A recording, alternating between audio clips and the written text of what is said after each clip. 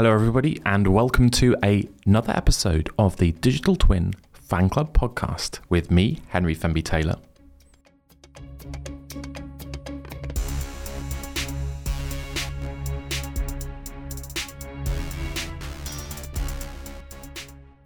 And today I'm joined by Neil Thompson. Hello. Hello. And Simon Hart, the head of digital twins and cyber-physical infrastructure at Innovate UK. That's really easy to say and quick. Hello. Good to have you here. Good to be here.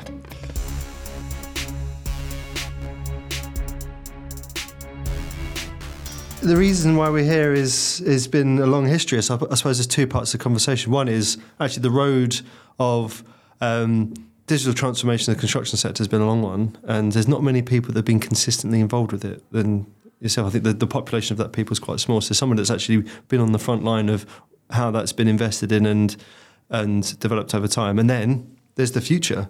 And he's smiling. Still. We're in the bowels of the Connected Places catapult in this beautifully soundproofed room. Apart from the roof.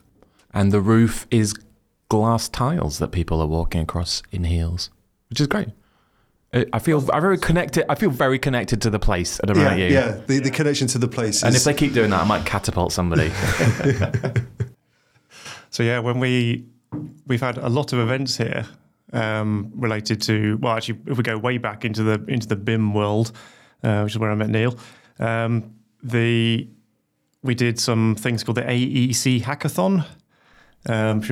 A couple of years of those. The original one was here.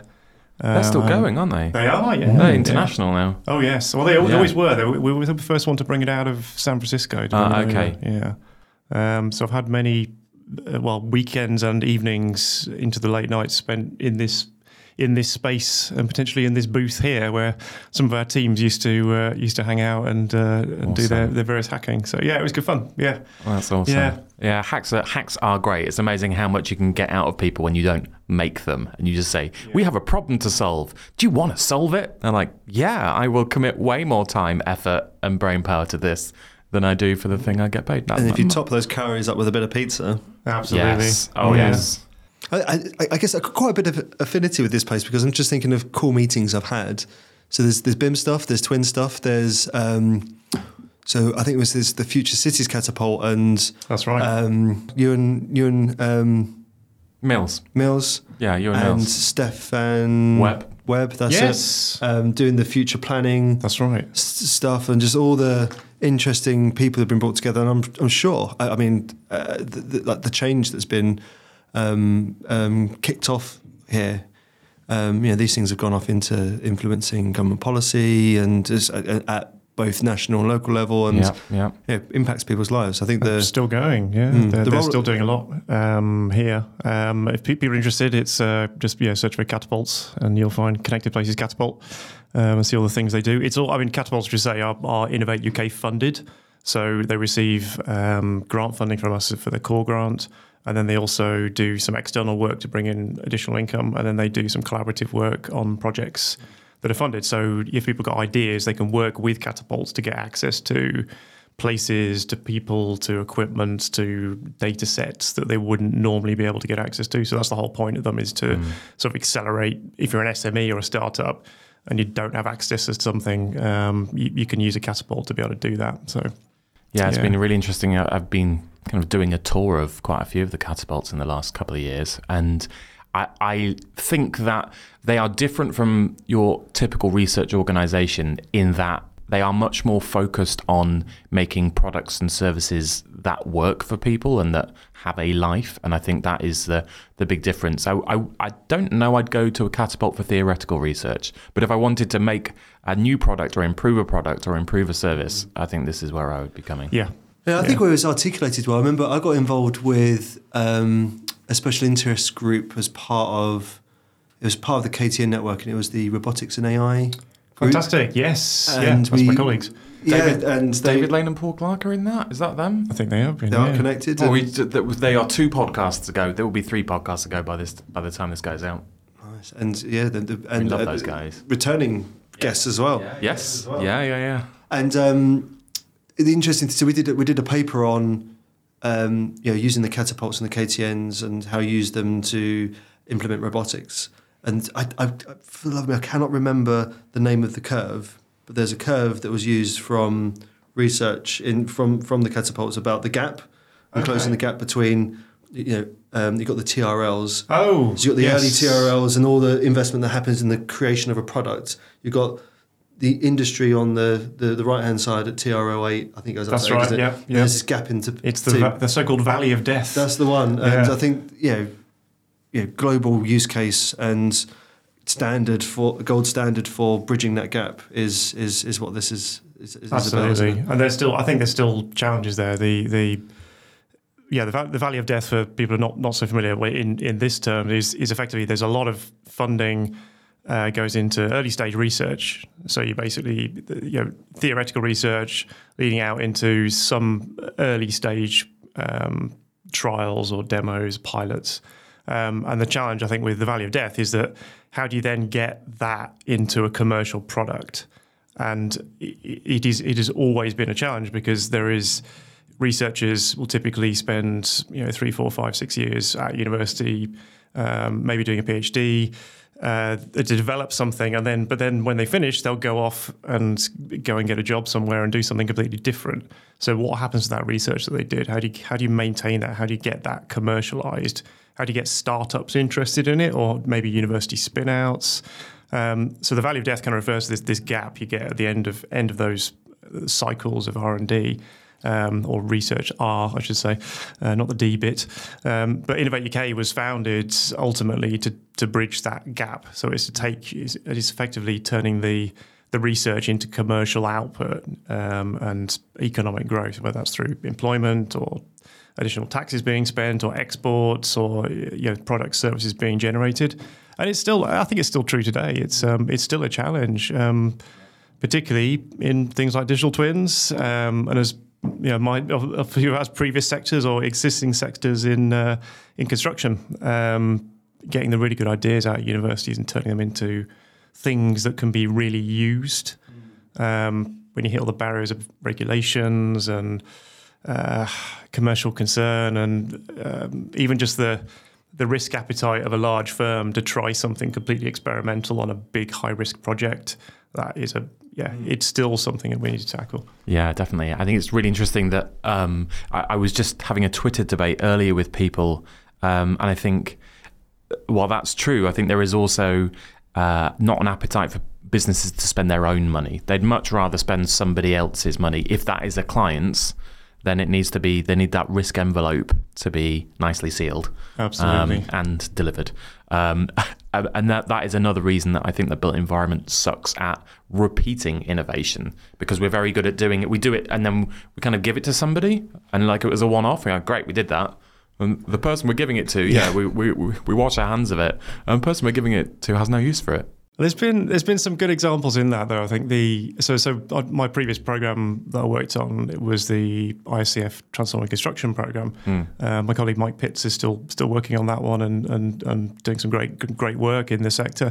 But yeah, you're absolutely right. I mean, if you look back at some of the examples that we worked on back then, we had things like the MMC, modularized components for house building, and one of the standout sort of successes of that era was when Homes England, Sekisui House, I think it was Legal & General, I might have got that wrong, but it was one of the UK companies had formed a consortium to start doing that in the UK, and it failed, unfortunately. It was really great fanfare when it was announced. It was like, this could be the future, but it failed, I think, about 6 to 12 months ago, and that they couldn't make it work. And it's a real shame to see that happen. But then you have got some good successes. If you look at some of the digital tech that's come out and has made its way to construction sites and is remaining and is now becoming commonplace on construction sites, that's really fantastic. And I hope that BIM was a small part of that, simply because it brought in that level of digital awareness into a sector that really wasn't very good at it.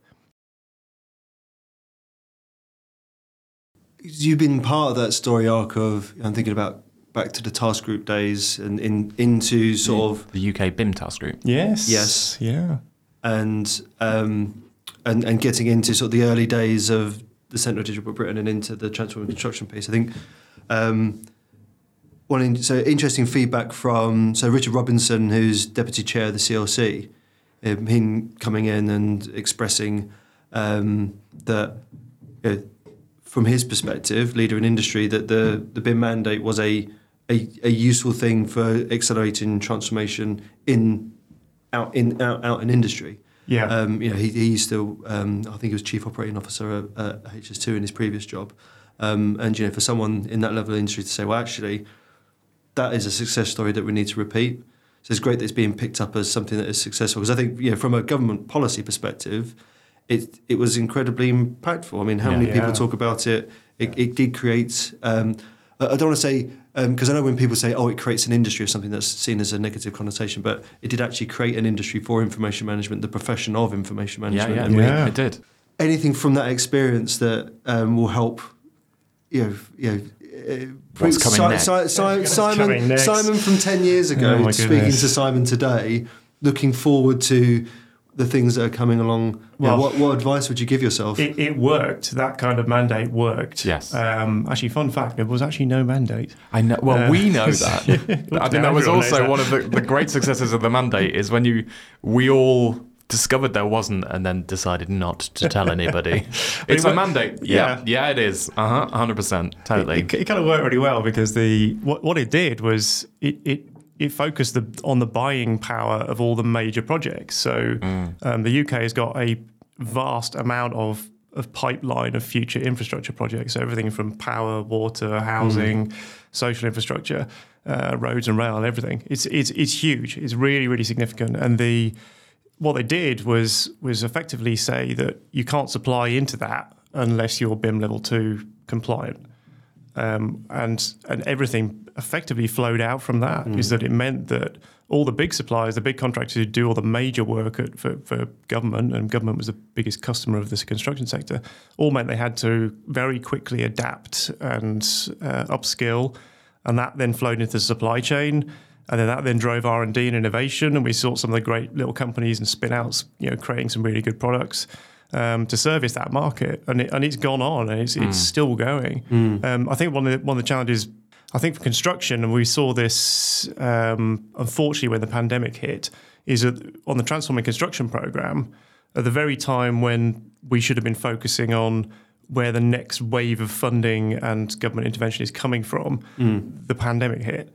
And everybody's attention just went on to survival in multiple dimensions. Portraits of the world in multiple dimensions, but certainly from the business's perspective, we had so many companies almost fail and drop out of that whole program. But keeping that going, unfortunately, it meant that we weren't focusing. I think even as the whole sector, the whole industry, it was not focusing on where the next intervention was coming from. So where is Sector Deal 2? Where is the next type of BIM mandate? Right now they've got skills problems, they've got workforce problems, which kind of hit even more challenging areas. But that would have been something I think to focus on. So 10 years ago, I think keep those kind of mandates, look for the next ones, because it unifies all the government together, unifies the sector together, and they just pull everything towards the end goal. I think that's interesting from my journey into this world. There's a lot more to construction and funding construction innovation than I think a lot of people appreciate, because we don't neatly sit and we don't go straight to the Chancellor of the Exchequer and with a blank check and say, please, may we have some money? Yeah, we're not defence. Quite true.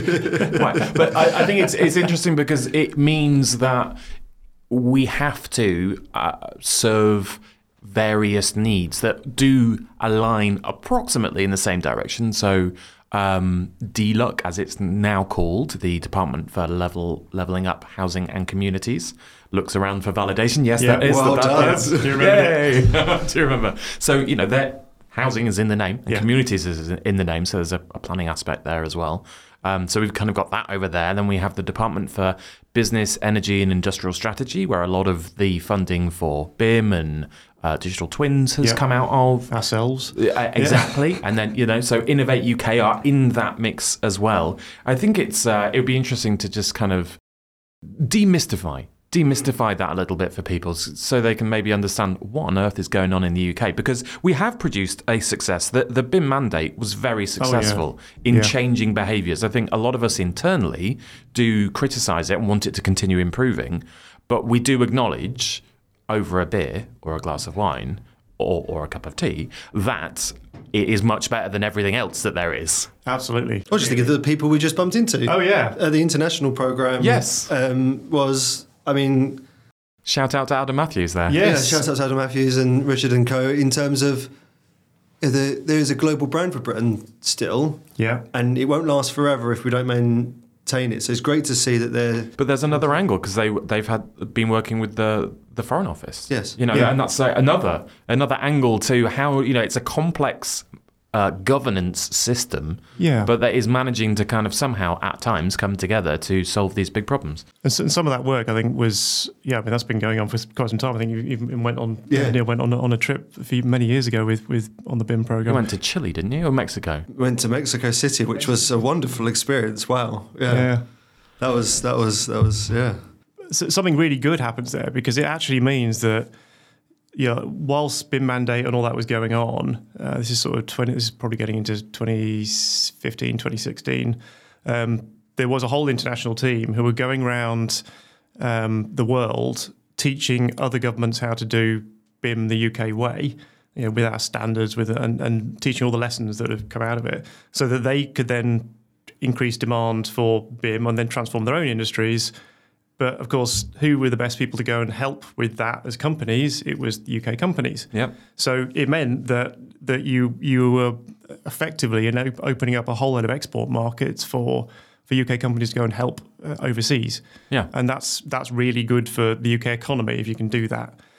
So it worked. It did work really well. And it's good to see. Just incidentally, for obviously people not aware, but we just bumped into a whole lot of people we hadn't seen for quite some time upstairs in the reception. So at the Catapult. So it was good timing. The global BIM network is alive and well. Yeah. So I think that sort of intervention can have a really, really powerful impact. And I think that we are looking to do that in other areas. I mean, some of my colleagues and other teams have had successes of that, particularly in some energy efficiency products. There is things like the Energy Catalyst that takes UK companies and their expertise and gets them all over the world selling product services into markets they never would have normally been able to access. So it can be done well. I think our challenge now is going to be, what happens with the emerging digital twin market, and where we go with that. So where do we go with that? Excellent. He's a professional. That was some great segueing there. I'm on board for that level of segueing. Which is funny because it's actually time to segue into our sponsor for this episode, XYZ Reality. So, XYZ Reality has flipped the script on the way that teams build complex projects with the world's most accurate augmented reality solution, the engineering-grade Atom. For the first time, you can view and compare holograms of 3D BIM models on-site in real time against real conditions, allowing your teams to accurately validate work at every step.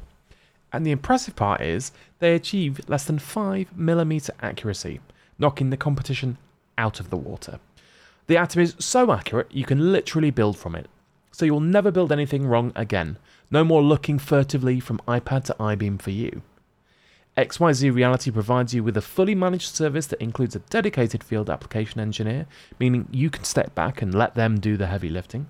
You don't need to waste time and money on training and dedicated staff. You can get started straight away. And what's truly amazing is XYZ Reality reports all the build issues into a single, easy-to-use dashboard the moment they're raised. This level of real-time data flow means no more data lag, loss, or misinterpretation.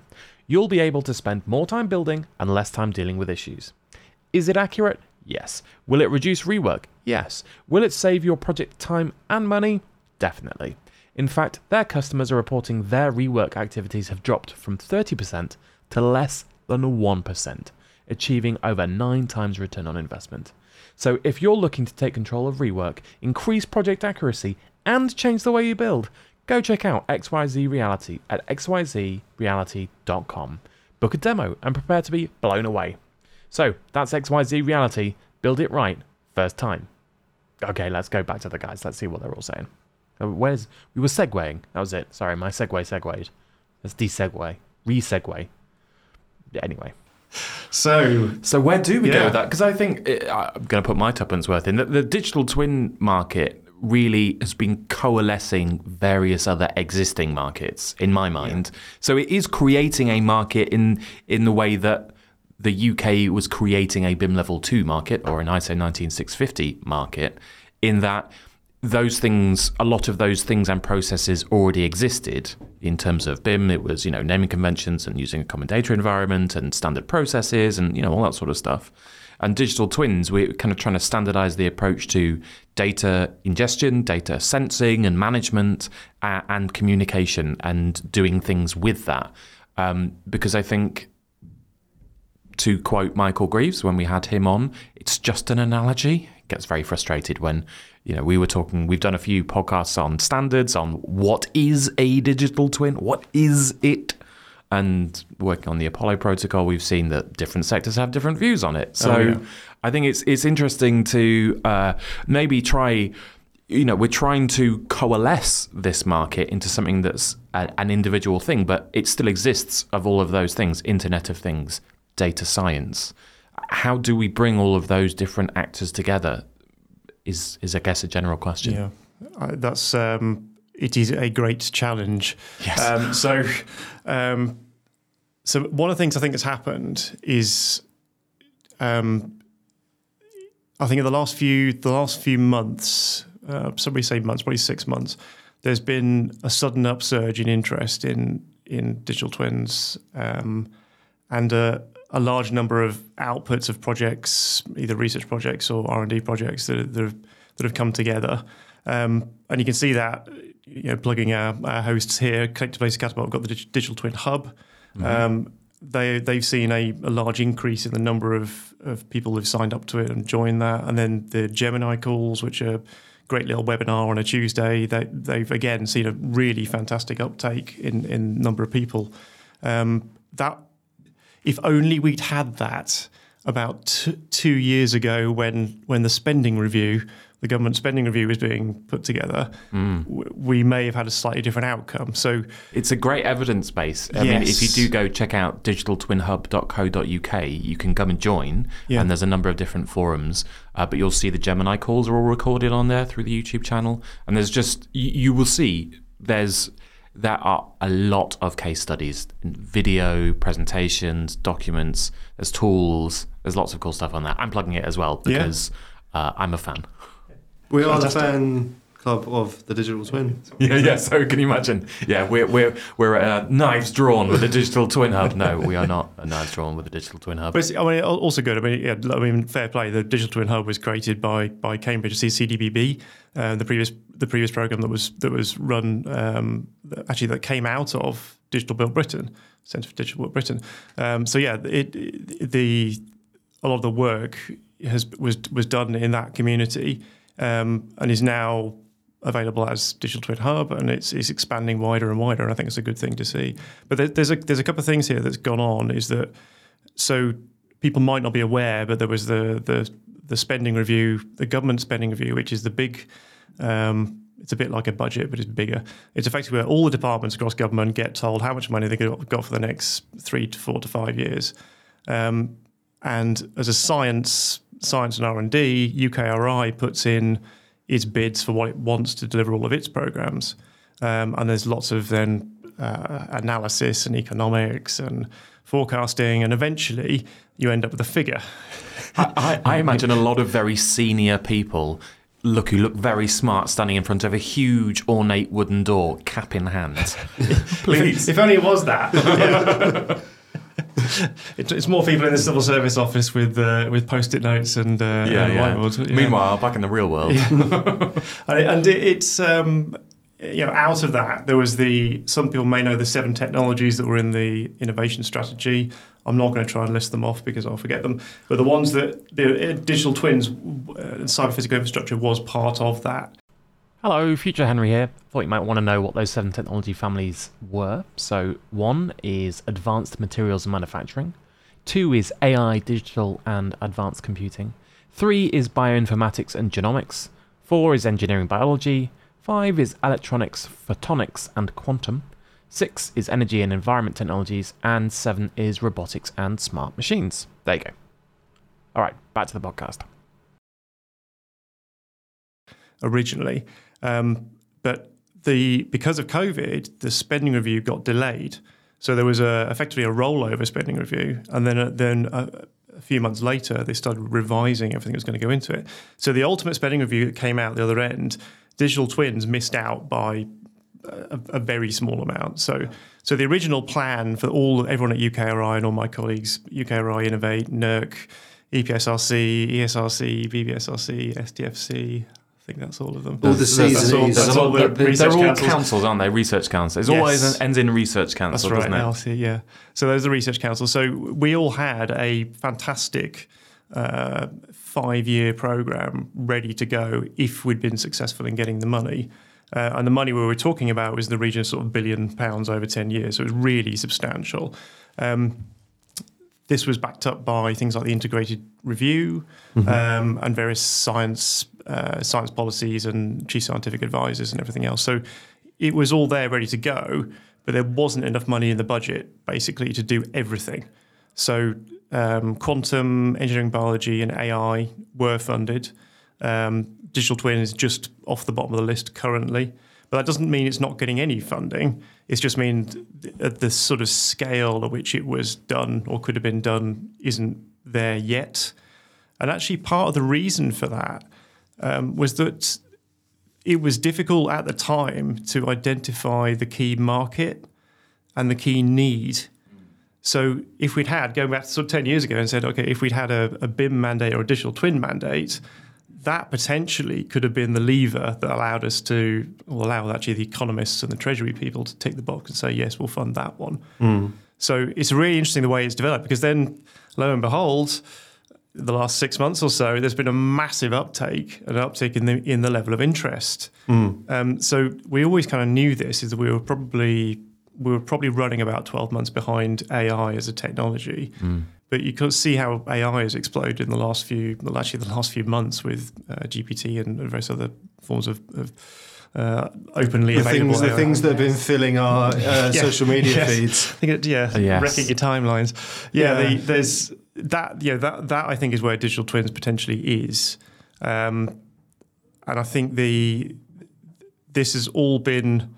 There's a lot of people behind the scenes, including myself and EPSRC, driving a lot of this, and also fair play to the colleagues at Bayes who are really championing this, and also all the external supporters. So you mentioned Paul Clark and David Lane and Muffy Calder and various others who've also been pushing this from a strategic point of view, because it's something the UK is actually quite good at, and we should be really championing that. I think when we are asking pragmatic questions, we can be very good. And I think that is what digital twins do. I think sometimes we look at very enviously at the USA, how they can just create. And there just happens these huge businesses, which is great, and good for them. And I would love it if we could do that. But it is a different landscape here. And I think when we do make change, we do bring more people along. I think we do a much more of a societal change. We're like, right, how does this impact everybody? What could we do about this? And I think digital twins, like you say, are having that period now of clearly showing some value. I think there was. I wouldn't want to put where it was on the Gartner hype curve, because I think you could have argued that it was on the hype, but it was also in the trough of disillusionment at the same time. Yeah. And I think simple questions: are you managing with data? Do you actually know? Do these decisions that you're making have any basis in fact?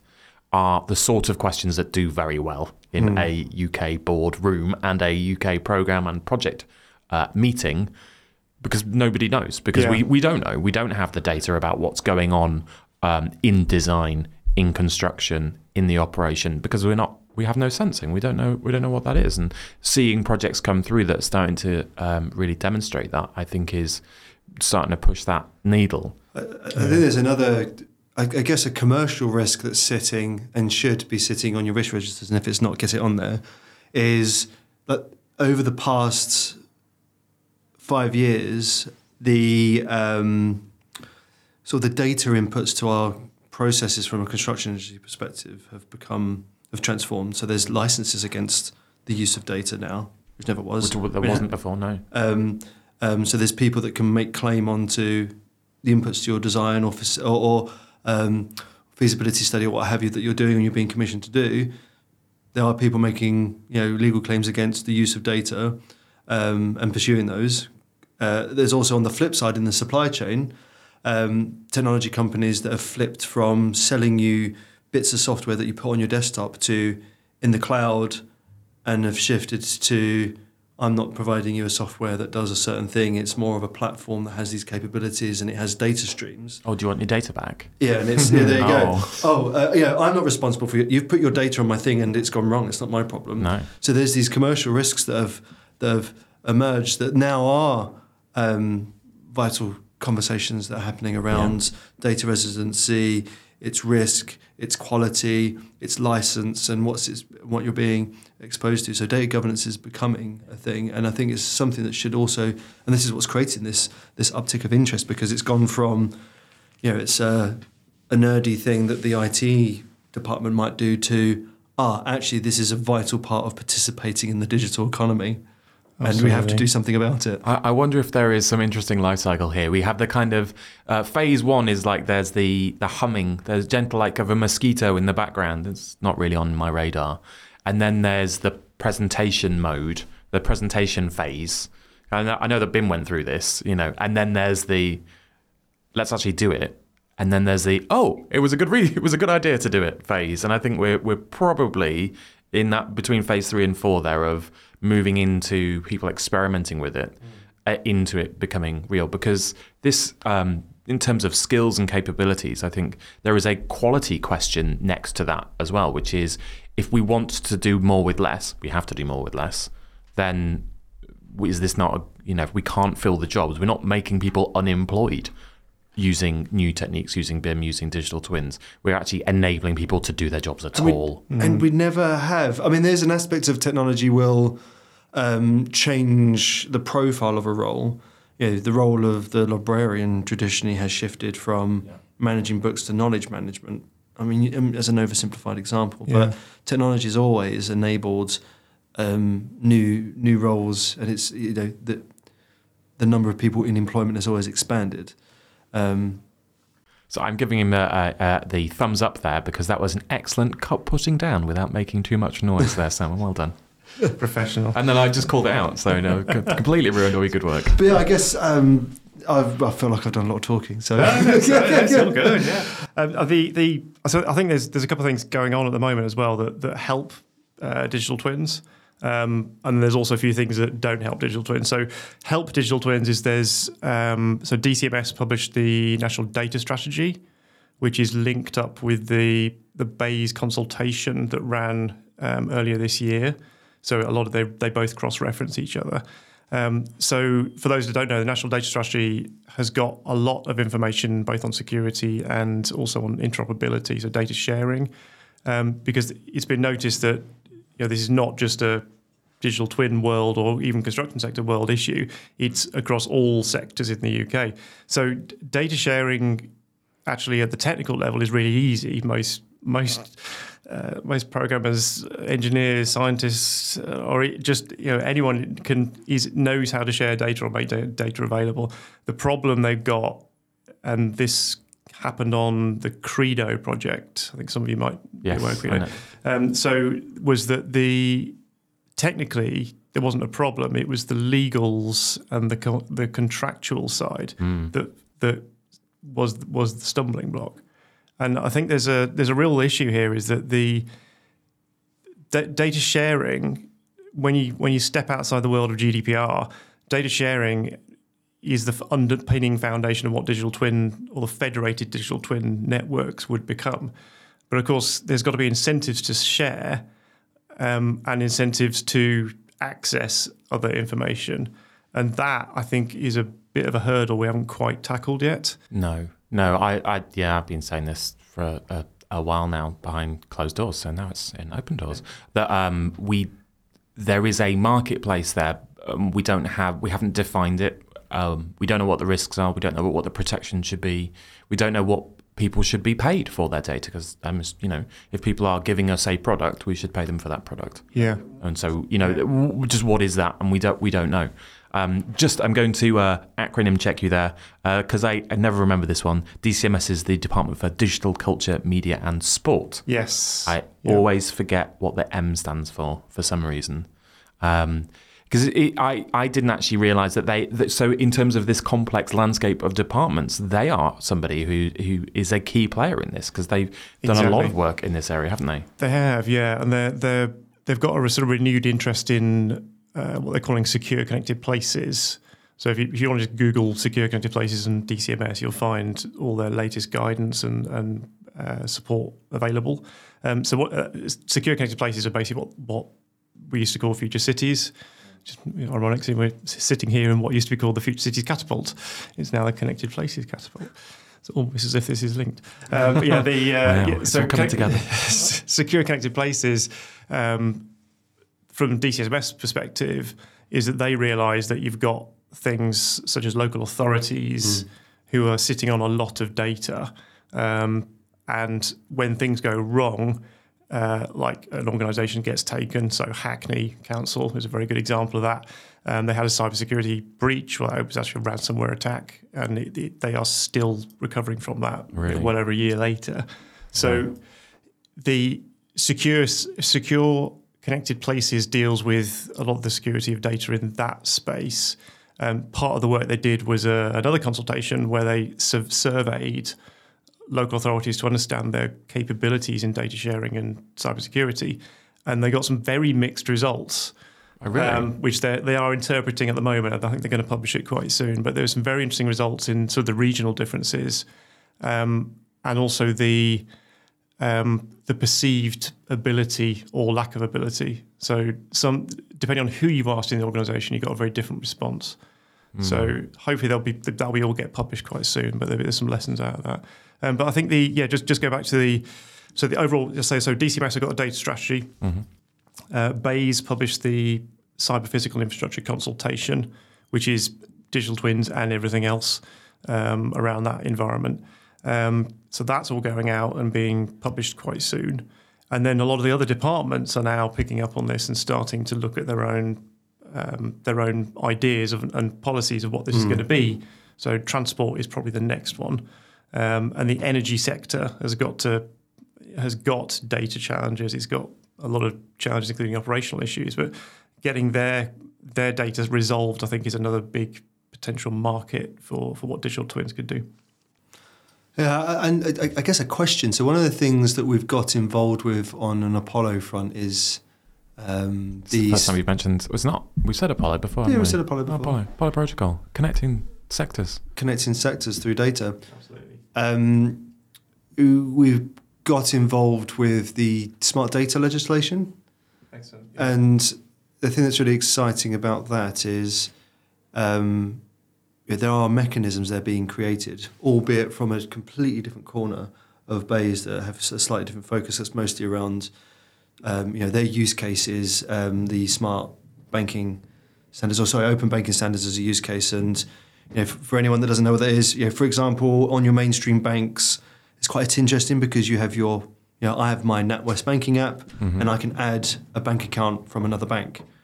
The banking sector's been through this process of standardising their data in the focus of consumers for ease of switching, ease of use, and it's user focused. And I think it's quite interesting because I think if I don't know who to be the right person in the government complex to stand in front of to say. I find it interesting. We have this focus on protecting the consumer from their commercial rights in their data, but we're not treating them as a citizen. The data rights as a citizen is slightly different to your data rights as a consumer. And we think about GDPR. There's tons of things around protecting the citizen in terms of their data, in terms of climate change. I think about local authorities and the quality of housing, the status of that. how they're being maintained and what have you. And it's something I'd love to see emerge from this work, is that the protection of the citizen. And it's quite interesting you said about how the built environment is represented across the departments. I think it's quite interesting. So the construction sector as an industrial complex sits within BEIS and is invested in from that perspective. Yeah. But the social outcomes of the things that we build then eke out to the other departments. Housing. And the digital twin world is this thing that I think has its difficulty because the only way that it can actually articulate its value is to be coordinated across itself as an industrial complex, but then also as this thing that enables tons of social outcomes. And they are arms apart. I mean, I know that lots of efforts having to coordinate that, but I think there's this little slight shift, and I'm hoping with the conversation that we're having through the smart data centers is this, yes, we must protect the consumer, but that's a completely different lens to protecting them as citizens. Interesting. That's I think one of the original visions of data for the public good, the report that was that sort of kicks a lot of this off. I think that's it's an important point. When all this is being developed is not to forget the actual the end customer, the consumer, the individual. One of the longer term visions, of course, with digital twins is this federated model where I think the best explanation is from I think it was Dame Wendy Hall, and apologies to Wendy if it wasn't, but it was about how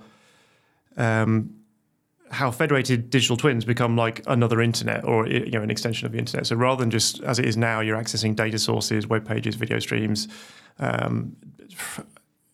almost in some cases just static pieces of information, because they're not often fed by real-time data from sensors. Well, there are some exceptions, but federated digital twins are basically where organisations own their own digital twins, which are being fed by information, and then they could potentially then have a market where they sell access to that to other organisations. So if you're a logistics company who are supplying a factory, it would be really good for you to be able to access information about the factory's digital twin. So it's kind of simulating and modelling the flows of products in and out. So you know how much products on a particular day, where it's going. But then wouldn't it be great if you could also then access a digital model of the weather system, predictive model of the weather system? Because then you could then feed that in, so you know when your drivers might be getting slowed down, or how it's going to affect the air freight routes or the shipping routes. So you can then start to see how this could fit together. And then, of course, there's the market then develops, because if you're a logistics company, you've got all that data about where your vehicles are, where the drivers are. Well, actually, maybe the vehicle manufacturers might be quite interested in that data. So you can see how this can develop. It can come to some really simple issues, though. I think there is this. We are dealing with something that is inherently complex. We're talking about all these different forces interacting, but it's as simple as, say, for just going back to a building, a digital twin of a building just for operations. Oh, turns out the heating's been on every night for the last 3 years, which is an example. I've heard Jonathan Monkley talks about that one a lot, because that was what they got out of theirs when they implemented, really just immediately obvious stuff. Oh yeah, we wired it wrong. It said it was fine, but it wasn't fine, because we could actually see what was going on in our system, whichever system that is. We're managing with data. We're actually making informed decisions on what's really happening, and that's the difference. Yes. There's a company called Demand Logic, who was an Innovate UK success story many years ago, who built a whole business out of that. They go into commercial buildings, they interrogate the control system for a couple of days, and then show you where all the valves are wired the wrong way around. I mean, it's that's the reality. But I think the interesting bit now is that with the power of AI, you can take some sensor data and then use the processing model to tell you either what else to look at or what's going wrong.